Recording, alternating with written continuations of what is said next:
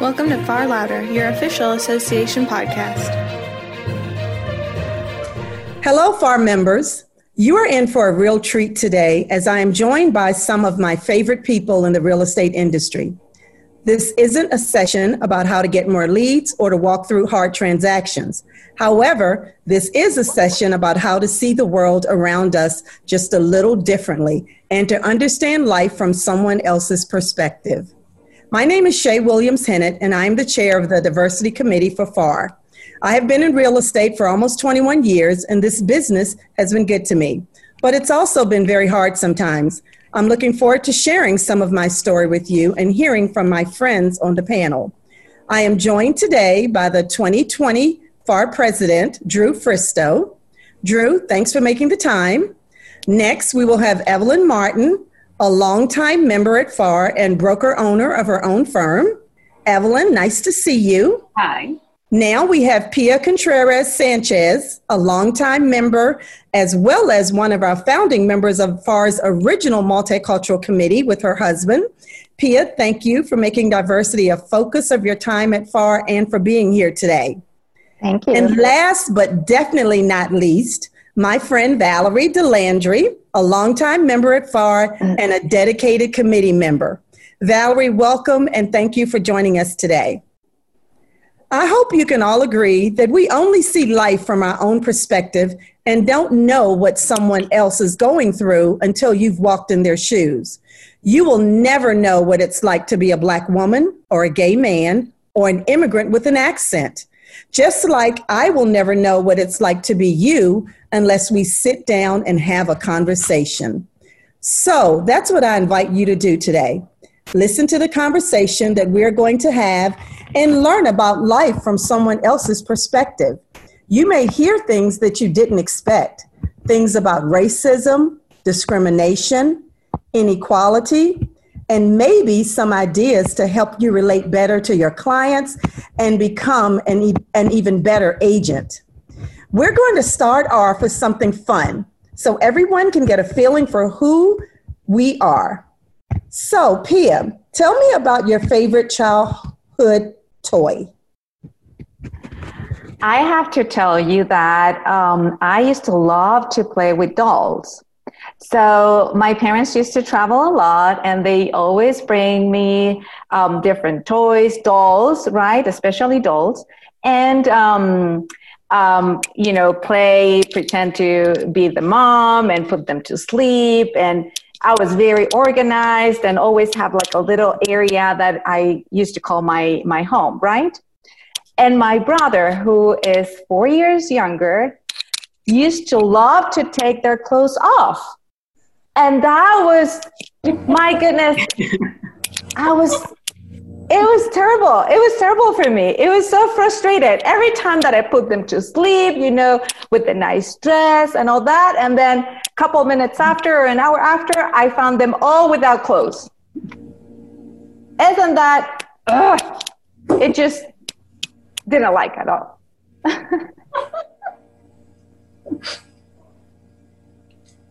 That sounds really frustrating, Pia.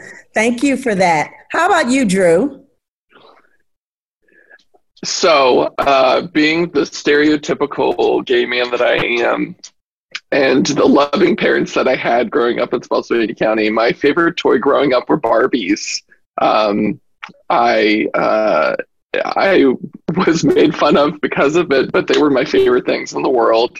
I still remember there was this one that came with the foam, and you got to like create a dress with this foam in the bathtub. It was my favorite thing in the world.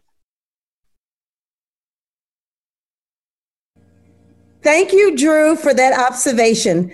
Next, I'm going to ask Valerie, what was your favorite toy growing up, Valerie? Excuse me while I finish laughing at the first two here.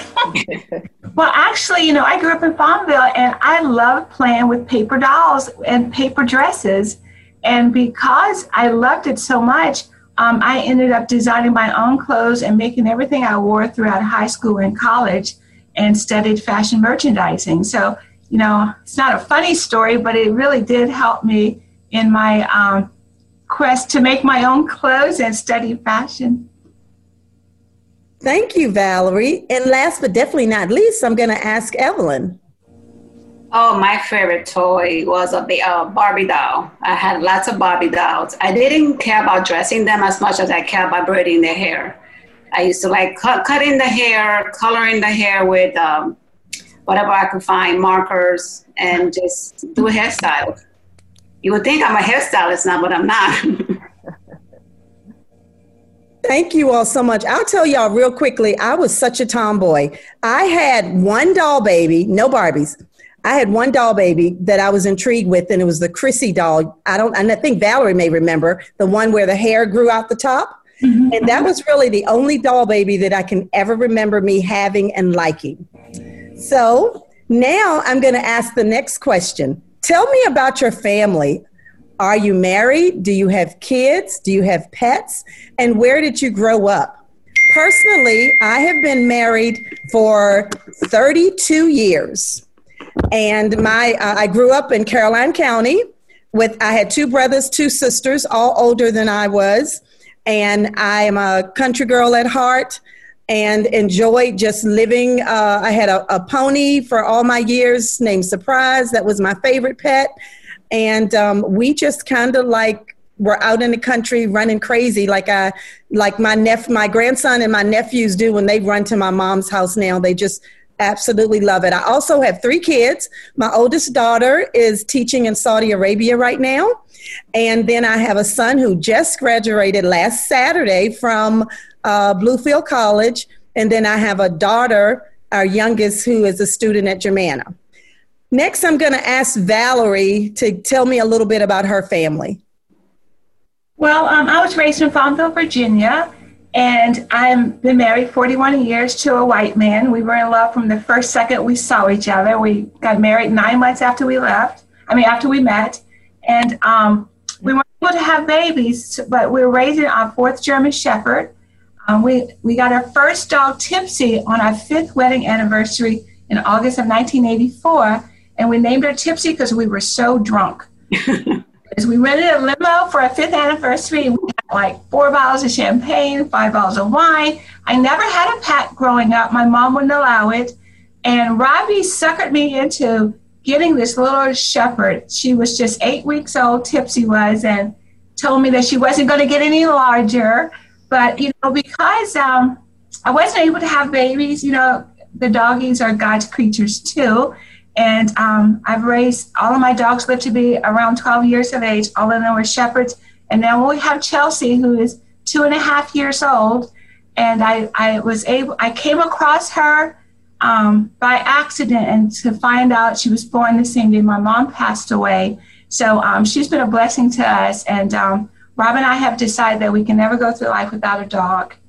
It's like once you have to put down one after the other, you just cannot move forward. So we're blessed to be mommy of 3 girls and a boy, fur doggies. Thanks, Val. Next, we're going to ask Evelyn to tell us a little bit about her family. Well, I've been married I never know how long I've been married, but it's been more than 20 years. I have 4 children. My oldest lives in Florida. She's working on her master's. My son lives at home. He's currently working from home. And then I have 2 younger ones, 14 and 12-year-olds. That 14-year-old just started high school, so she's a nervous wreck. And then my 12-year-old is in middle school. And I have a Yorkie. She is 4 years old, and her name is Brooklyn. Evelyn, I have to tell you and Pia, God bless y'all and what you're going through now with schooling for your kids.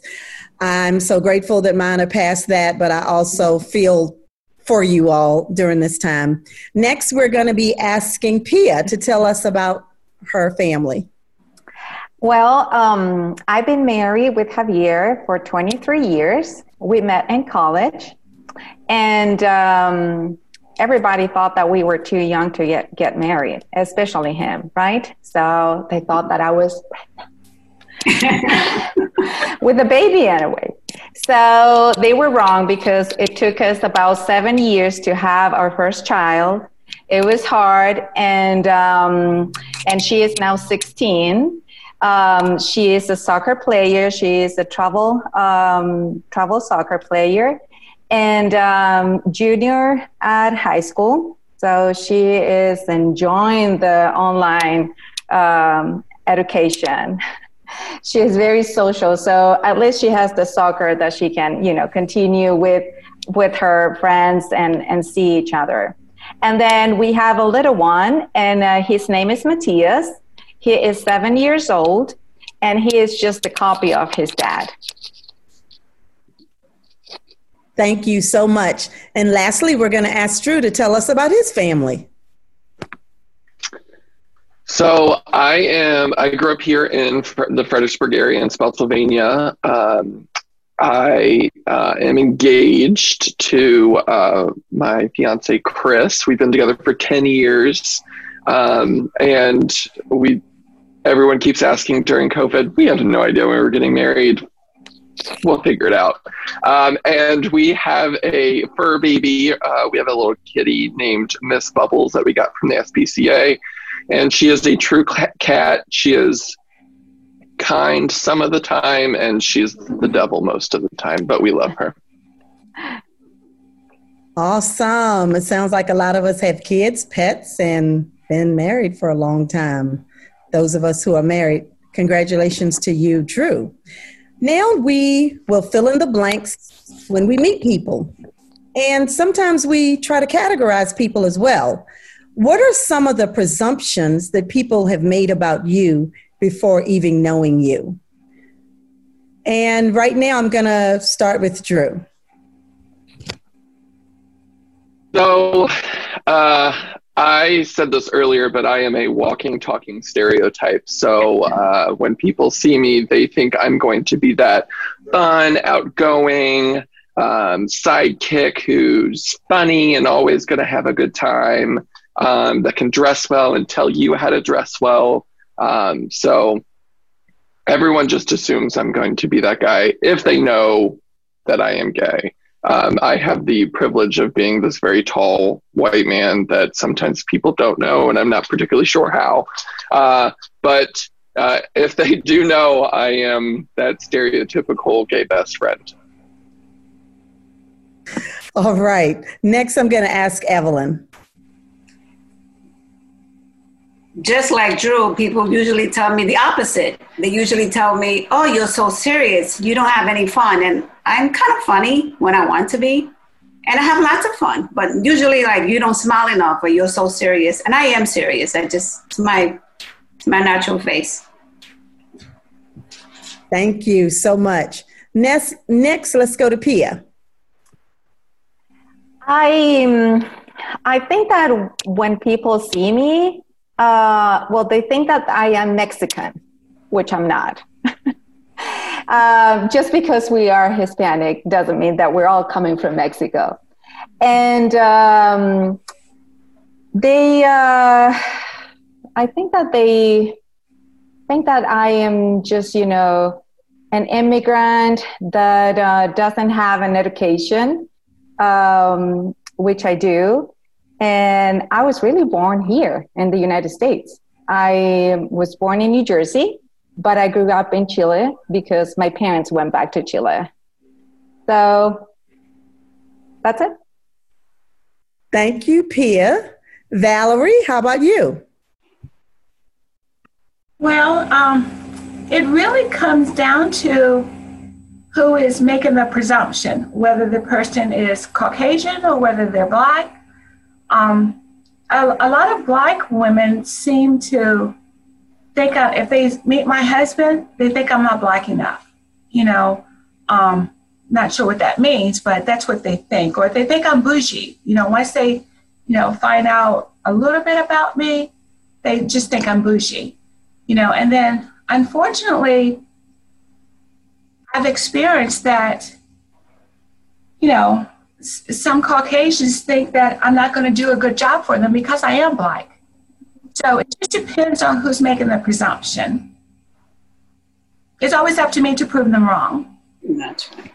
Exactly, Valerie. I thank you for that. I know I've had the same thing, and I know that some people have heard me talk about it before, and why I use 2 business cards, and what has happened to me on at least 2 occasions when I have had clients come into my office and realize that I'm a Black agent, and then all of a sudden they know somebody who's a realtor who can help them. And so, yes, there are definitely some things that people have presumed, and we're praying that hopefully this video is going to be one way that we will be able to shut some of those things down that people have assumed for years.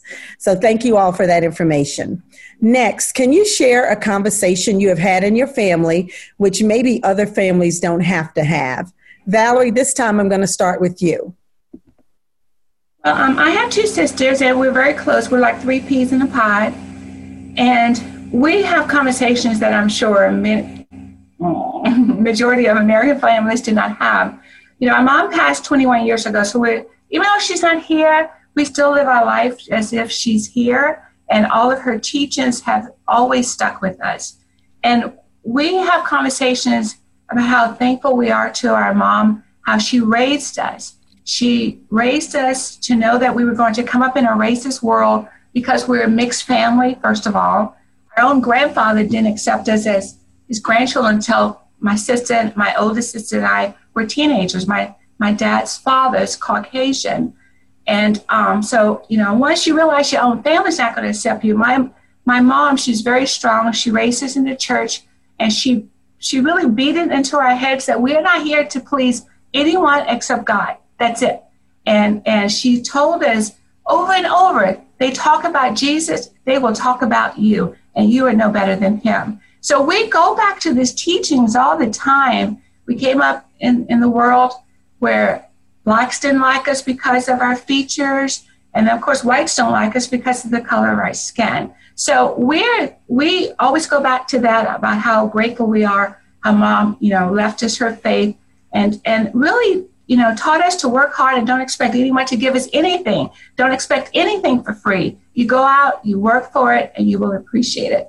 And so we still have these conversations on a consistent basis, and it really strengthens us and makes us go through life and realize that we're not here to please you. We're here to just work hard and only be pleasing to the Lord.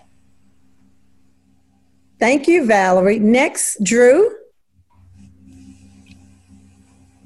So I have the fun task of coming out a lot.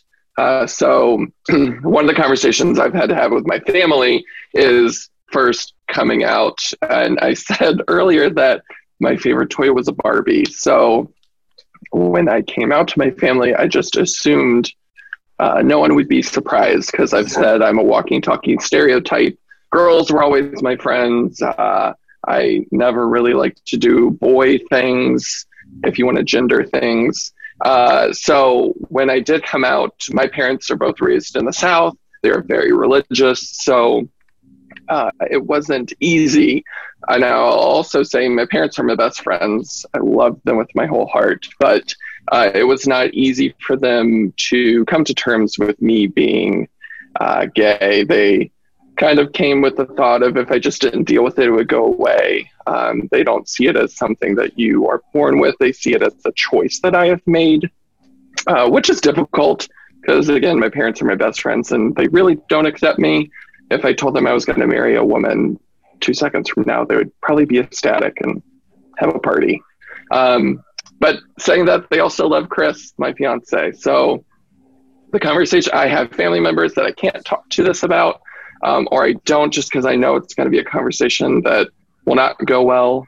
And I assume my family loves me, my extended family, but there are just some family members that I don't talk to Chris about, or I don't talk to that part of my life to them about, just because it's easier.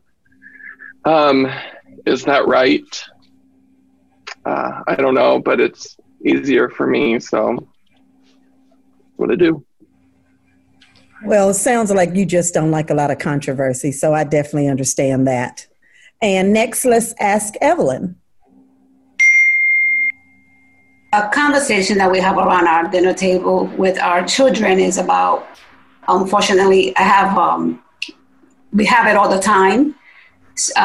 Usually we're having it now too because it's about getting pulled over. We have a son who drives, he's 22. And again, he's 22-year-old, he thinks he's invincible. He can do whatever he wants. And we have to remind him, you have to always keep your hands on the steering wheel. You have to make sure you say everything you're going to do, speak it out first. Please wear certain clothing when you're going out at night. He thinks his parents are crazy and paranoid, but we know from experience that this is the best way to protect him. So it's kind of a struggle. He is starting to understand what that means, but it is a conversation we have with him and with our daughters, and they don't want to understand why we have to have this conversation, but we still keep having it, and we remind them. And it doesn't mean that things are bad. You just have to protect yourself at all times. And unfortunately for us, every time you get pulled over, there's a possibility that you're not going to walk away from that experience. So it's scary as parents to have to deal with that. So we're constantly having this conversation at our dinner table. Evelyn, thank you so much for that. Pia, would you like to give us your thoughts? Yes. Well, as I mentioned before, you know that I grew up in Chile. So I really never had to deal with discrimination, different colors, In Chile, usually most of the people are what we consider, they're white, right? There's no black people. There's no, we probably have different tone on our skin. So I grew up not having to talk about those topics. And even though we've been here for 20 years, it's still hard for me to hear about it. And having children, it's more difficult because I don't know how to address some questions. The other day I encourage them to watch TV and watch the news and know what is going on. I want them to be part of the real life, and I want them to have, their own voice and their own opinion. So my 7-year-old was asking me, why are they calling them black? They're not black. And I was like, what color do you think they are? They're just, brown. I mean, they're more dark. And why are they calling them white? There's no such color. I mean, you don't have a white skin color, which I thought that it was very cute. So I started to ask him questions because I don't want to impose, on him, this is how it is, or this is how you have to see it. But it just, it makes me emotional too. So I asked him, so what do you think that the light color on their skin is? Said peach. They have peach color skin. So, I'm learning. I'm still learning. Those are the conversations that I never thought I had to have with my children. My daughter, who is 16, and I, thank God I have bad memories, so I don't remember how it was for her when she was very little. The only thing that I can tell you is that she went to a private school, and because I felt that I was protecting her, and I'm doing the same thing with my son. But then for middle school, she said, Mom, I need to leave this school. And I was like, why? You're getting a great education. She said, I need to see more diversity. And to hear that on a 13-year-old girl is really and powerful. It's really, something that, I was proud of her. I think that she was trying also to find more people like her, and more like her, not too much on her color, but more like her thinking. So yeah, those are things that that we have to talk about. And thank God my daughter doesn't drive yet, but for example, we talk with my husband that if we ever get pulled or we are stopped by a police officer, get your cell phone ready. So it's frightening. It's something that I should feel protected. Thank you, Pia. And I totally agree with that. I'm like you. I have a son who just turned 23, and that's the conversation that we have. But my kids, even my daughters, if a light comes up behind them, before they even stop, they have called me and said, I just got stopped by a police officer, and I am on that phone listening to that entire conversation. So thank you all. It's sad that we have to do this, but all we're trying to do is protect our children. And unfortunately, it is what it is. We have to do that. So we're going to go to the next question. Tell me about a time when you felt marginalized in either your work or your personal life. And Pia, I'm going to start with you on that one. Yes. Well, I came I came back to United States with my husband a couple of years ago. And, we both graduated from college, wanted to get our master's, and my parents offer, you come and live with us, but we wanted to get our independency. I mean, we already had our own apartment in Chile, so it was hard for us to live, going back to live with your parents. So we stayed with them for a while, and then we came from a big city. So, not having sidewalks and not having, like street lights, it was kind of odd for us. It was, so we wanted to find something in downtown. And we went to this apartment complex right across from Mary Washington on the main street there. Well, now it belongs to Mary Washington, but it used to be just, rentals. So we went to the office, and the lady right away told us that they didn't have any apartment available. So I asked her, so when it's going to be your next available apartment, or how long do we have to wait? Or so every question was no, we don't know.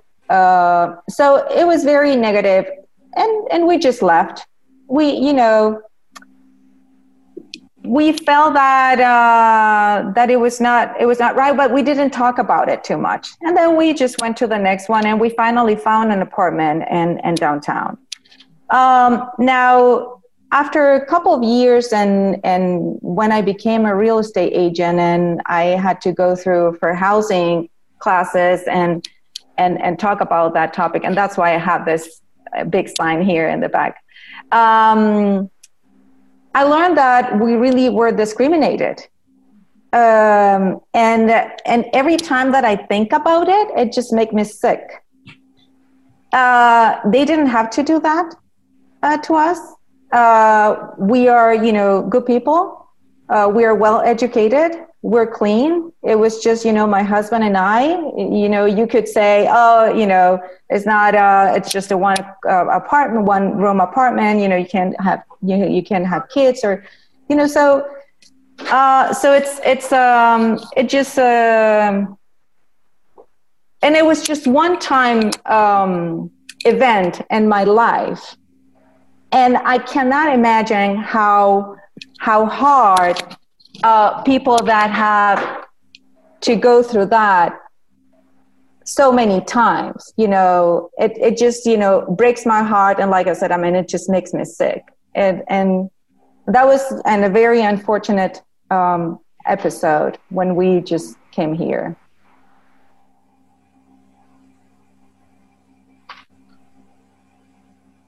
I can't hear you. Pia, thank you so much for that. Evelyn, how about you? Well, I've had many incidents where this has occurred. I come from New York, so it's a whole different mindset, even though it's called a melting pot. And I was not living in the best conditions. But I'll tell you an incident that occurred here while I was in Virginia. I used to be a principal broker for a larger franchise firm, and we had what you call a day of service. So this particular day of service, we were collecting food for the food bank. So we were outside of a grocery store, and we were giving out little flyers. Please give us some items on this list, and so forth and so on. Here comes this gentleman. He must have been somewhere in his 50s, maybe 60, white gentleman. I go over and I say, "Excuse me, sir." And I'm about to hand him over the pamphlet, and he put his hand up, and he tells me, "First, learn how to speak proper English." So I was like, whoa. And I've given enough of my tax dollars to people like you. And he kept walking.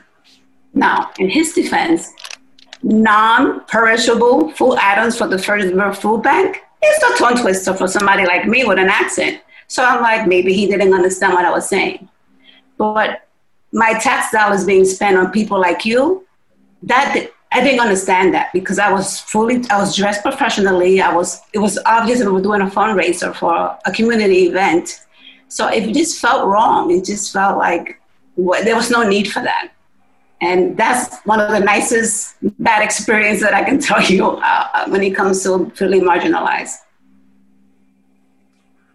Thank you, Evelyn, for that. Next, we're going to go to Drew.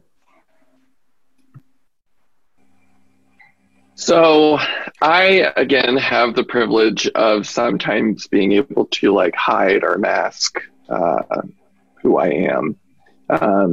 But I will say, and I mean, I know that we've all gone through it, that we've had clients that just don't call us back, or as Shay says, all of a sudden they have a realtor friend that they didn't know about. So I have had people that haven't used me, and they've never said it, but I know it's because I am gay. But I go through life all the time with people just all of a sudden hearing my voice and treating me a little bit more different, or hearing my voice and walking away from me at a party and not really talking to me anymore, or having me walk in a room to speak to a group of people and they say something afterwards that they aren't very happy that I was there to speak because of who I am. So, I mean, as I said, the privilege that I have is I can butch it up sometimes, and Chris and I won't hold hands or won't be affectionate towards each other, and just kind of, mask it up and we can pass. But usually my voice gets me away. So. Wow.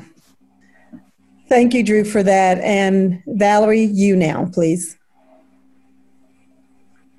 Well, geez, let me think of one that can maybe help to benefit people. I don't know. There's so many.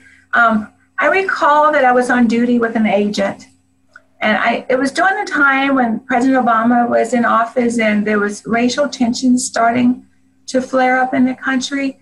And just out of the blue, she says that she didn't think that blacks and whites should be married. And as a matter of fact, whites and blacks should live separate from each other. She also knew that my husband was white, and I was so offended. So I spoke to the broker, and, I thought maybe I had a fair housing case, but, fair housing really is how you treat consumers and not how you treat each other. So it really was an ethical violation on her part. And also the fact is, I seriously doubt if the board wants anyone out there with that kind of heart, and they're representing buyers, sellers, tenants, and landlords, So I went to the broker, and they never asked her to apologize to me. It was obvious the only thing they did was to tell her to avoid me. So the time remaining before I left that agency, if she saw me coming down one hallway, she would duck and go down the other hallway. If we were scheduled together on duty as agents on duty, she would get someone else to cover for me. So the problem is that if you witness something that's wrong, you have to do something about it. If you just brush it under the rug, nothing will ever get done. So that made me feel really bad, so bad where I decided to leave that position there. Thank you all so much. I know that I've had situations the same way. You know, I try to be present and in the moment whenever I can, but often I am the only Black present, and I don't mind doing that because I want to represent who I am. But sometimes people could care less that you're part of the group. They could care less if you're involved. They could care less whether you even show up. And I know that I have been in a situation before where I showed up to an event, and I know for a fact that some of the information that was going to be conveyed at the event got changed because I was the only Black in the room. So it's sad that we've come to that, and it's sad that we're still here all these years later, but all of us have a story of us being discriminated against. And like Drew said, whether it's because he's gay, or if you talk about Evelyn's, the way maybe she pronounced a word, or because Pia wanted to get an apartment, or Valerie because she's married to a fabulous white man. It's just so sad that people don't see people, they see color, or they see other diversity issues. So our next question. Hey Shay. Yes. So it's something that I'm going to continue talking, Kim, but something that I have experienced as well is that, and I don't know if it's just me, but people love to open up to me and talk to me.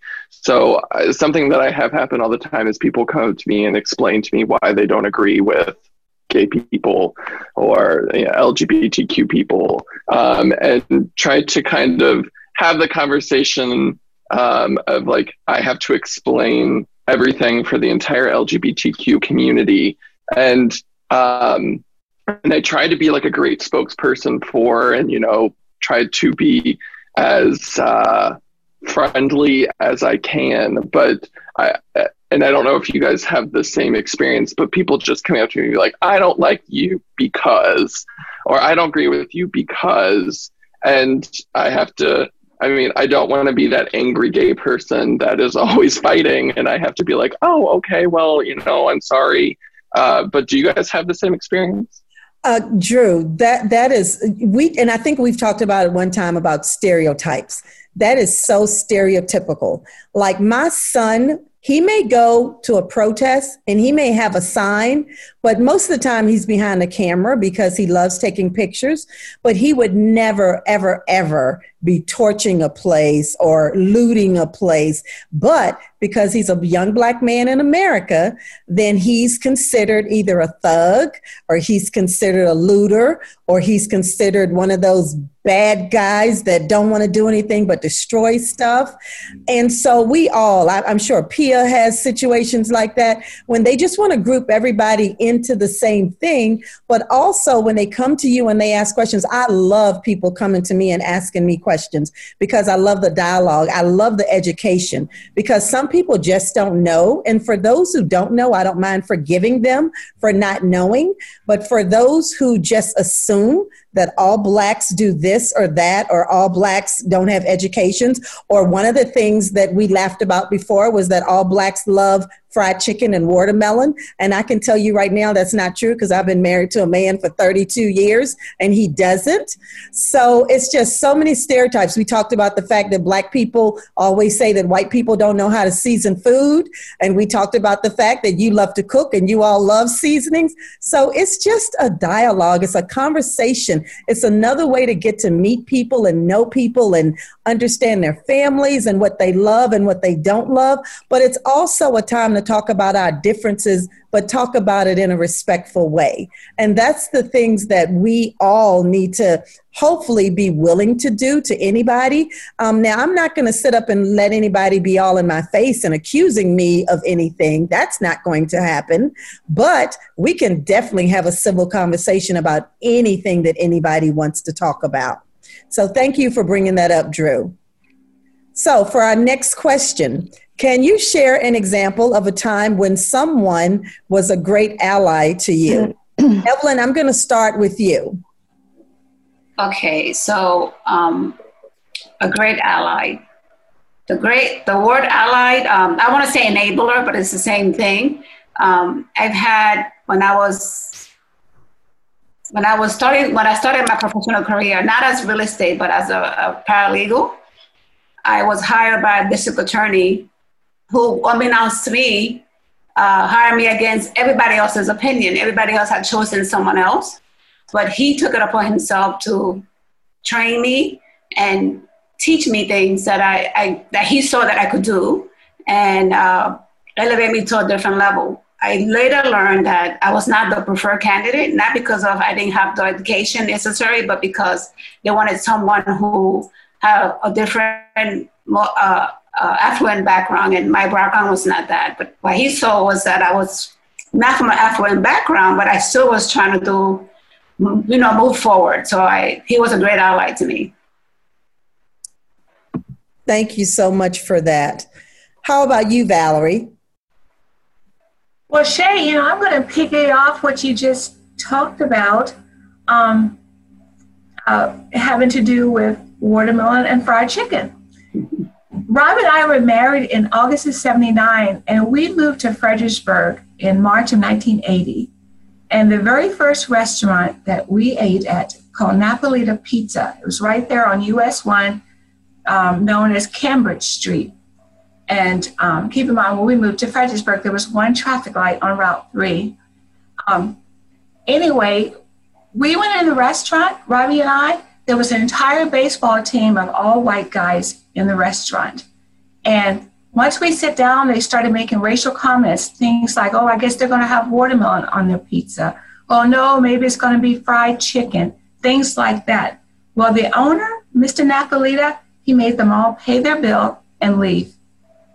And we were just, we loved him. We just loved him. And we imagined the reason why he was so supportive and such a great ally is because he was Greek. And I imagine that him and his family endured racism themselves, when they started out in this country or when they started out their business. But he was, as a matter of fact, there were 12, 13, 14 guys. They had to all leave. So it was, it was a blessing to know him. That is the only place we had pizza until we moved to Fort Lauderdale in 1980. All right, Valerie, thank you for that story. We appreciate that. How about you, Drew? So in the LGBTQ community, a lot of people are disowned by their families, their parents. They're kicked out of their houses. And so as an LGBTQ community, we get to create our own chosen families. We get to surround ourselves with people who love us for who we are and support us no matter what.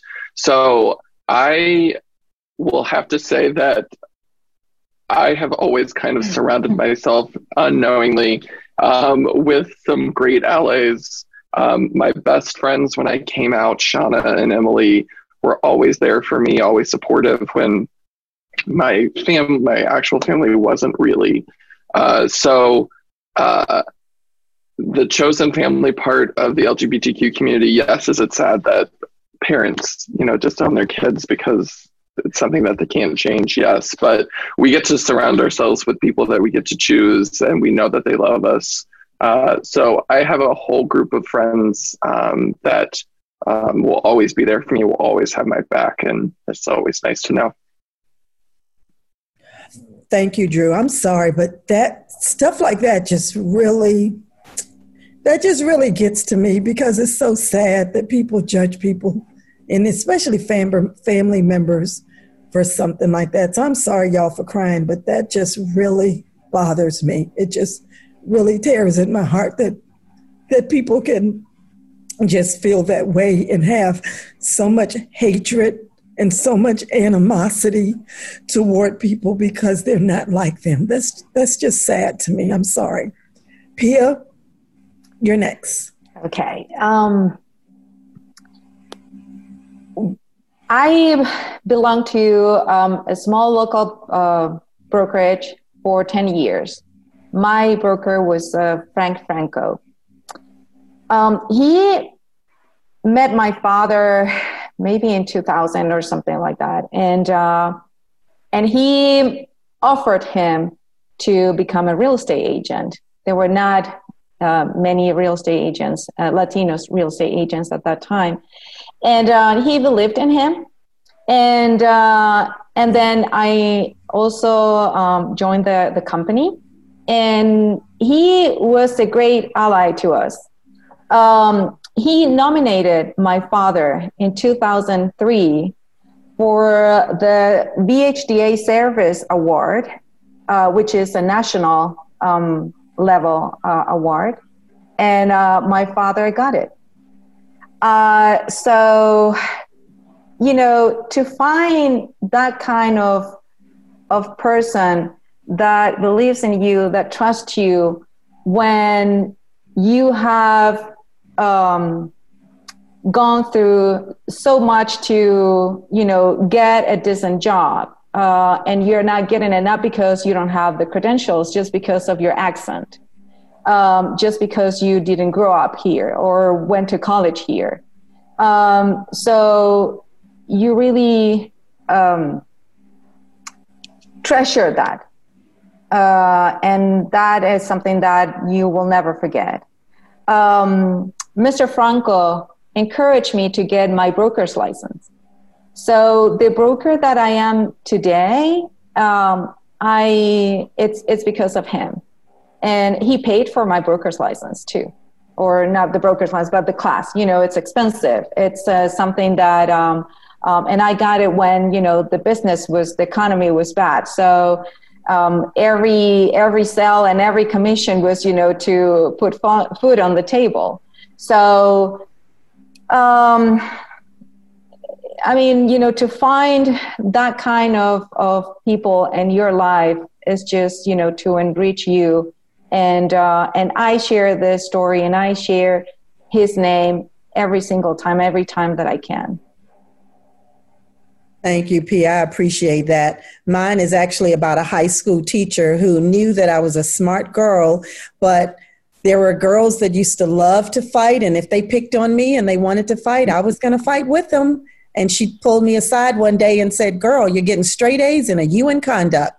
And she changed my life. She literally took all my study halls away and had me be an assistant for her and for the gym. And to this day, God bless her, she died about maybe 8 years ago. But to this day, when anybody talks about the person who made such a change in my life other than my mom, it absolutely was her. And I know that she gave me the trajectory to go to college, and she was an English teacher. So I wanted to major in communications, and there were just all these things that made me want to be like her. She had joined a sorority, and I joined that sorority when I went to college.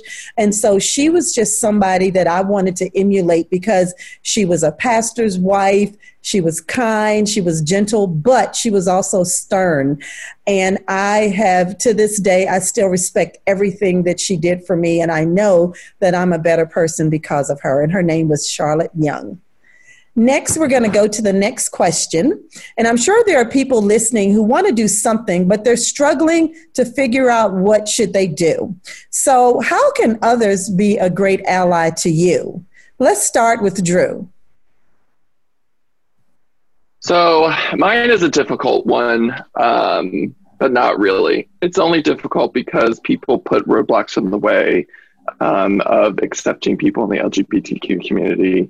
Roadblocks being where they're from, religion. And so I say, first of all, I love the saying, before you judge me, learn something about me. So I always say, if you would like to call me, we can have coffee.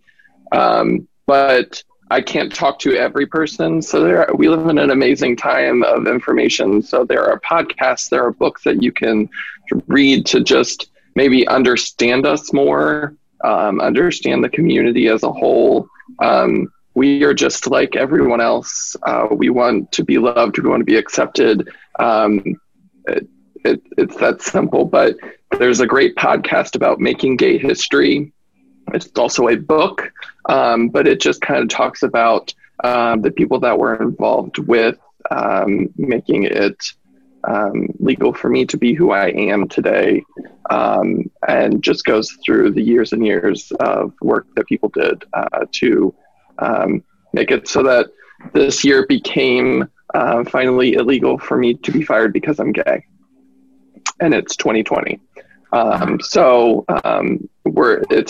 a long process. We're nowhere near done on trying to make it equal for everyone in the world, but just trying to have an open mind and understanding that we're just human beings trying to live our lives every day like you are.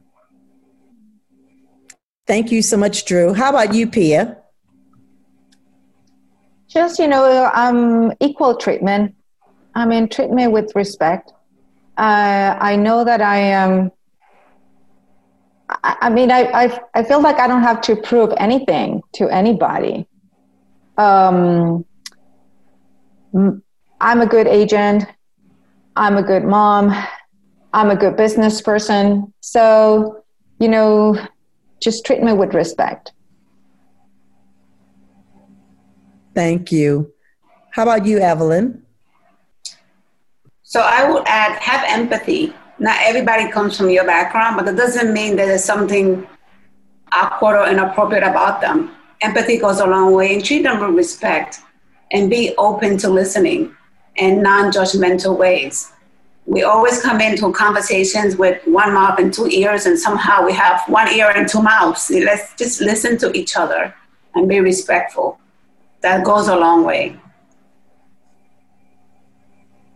Thank you. How about you, Valerie? Well, I have to go back to what Dr. King says is, don't judge people, by the color of their skin, but the content of their character. Give a person find out how experienced they are before you see what they look like, and then you decide you don't want to work with them. I just think that racism should be called out whenever it's noted. I had a client in Salem Fields. She owned a patio home. I worked hard for her. She referred three of her friends to me, also in Salem Fields, owning a patio home. I was able to sell 2 out of the referrals. The third referral, I spoke with the lady 3 or 4 times. I knew how many grandchildren she had, their names, everything. She continued to talk about all the wonderful things Miss Penny said about me. Keep in mind, Miss Penny was an older white lady, over 70 years old. And once I showed up at that referral store, she would not even let me in. She was shocked to see what I looked like. She had no idea of my race just by talking to me over the phone. So I let my client know exactly what happened. Well, she called her out on it. She called her out on it and told her that I don't even think they're friends anymore because of that. Not that she should go through life and end your friendship, but if someone is mistreated and it has to do with a prejudice or a racist type of act, you really have to speak up. And everybody wants opportunity. I have to just quote Viola Davis. I think she was the only Academy Award Black female in 99 years in the history or something. She says the only difference between women of color and everyone else is opportunity. And so it's like, we all work hard and we just want the same opportunity. So that's all I have to say. Thank you. Thank you, Valerie. I appreciate that. And I know for myself, the one thing that I just want people to do is not be silent. Not be silent. Because for me, some of the things that are happening in the United States right now, because you have no voice or because you don't call it out, for me, it feels like you're okay with it or you agree with it. And I just had lunch with a friend of mine yesterday, a white friend of mine, and we talked about what is going on in the world and how the things that are happening aren't being called out as they are.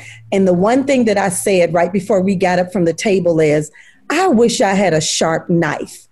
And they looked at me like I was crazy.